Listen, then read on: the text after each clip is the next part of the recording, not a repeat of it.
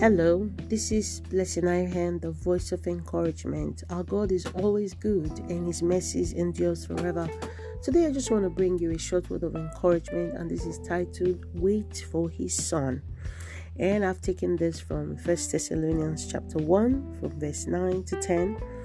And I'll read that briefly. It says, "For they themselves report about us what kind of reception we had with you, and how you turned to God from idols to serving a living and true God, and to wait for His Son from heaven, whom He raised from the dead, that is Jesus, who rescues us from the wrath to come." I just want to thank God because of His word that is always encouraging. And God's word is coming to our hearts again today with regards to waiting for His Son. Here is a letter that Paul wrote to the Thessalonians, encouraging them about their faith in God.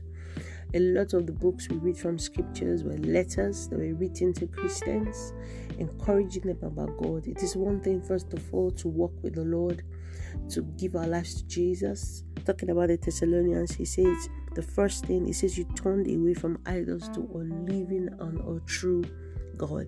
And then the second part is, and to wait for His Son. In recent times, I know many people may not be talking about waiting for His Son, talking about the return of Jesus Christ. That's what I'm talking about here. God wants us to focus our hearts, to position our minds in preparation, in readiness for the coming of His Son. Yes, Jesus is coming again. He's coming again to harvest the church that's without spot or wrinkle. You see, many years ago when I gave my life to Jesus, it was one of the things I was at the fore, because we talk about waiting, expecting His Son. Have you ever tried to wait or expect someone? It positions your mind in such a way that you are not just careless. You're always looking at the time and you are conscious because you don't want to miss it. Or probably you had to go to a bus stop to wait, and you know when the bus was going to come. That is not the time where you will not be just by the bus stop if you live in Europe. So you see, because you don't want to miss that bus. And that actually goes a long way to affect even our behavior and our character, even our daily lives, how we treat each other, what we do, what we don't do. So today I just want to encourage you to begin to wait for the Son. Wait for the Son and condition your heart. You see, the Bible says in Colossians chapter 3 verse 1, it says, you have been raised with Christ. Seek things that are above. When your focus is on waiting for the Son, you will not want to cheat someone else. Even if you're under pressure, the Bible says that in the last days there shall be perilous times. Yes, we are there, because things are getting harder and harder. People are finding it difficult even to walk in truth. But I tell you, and I want to encourage you to be determined in your heart. It says, and to wait for His Son from heaven, whom He raised from the dead.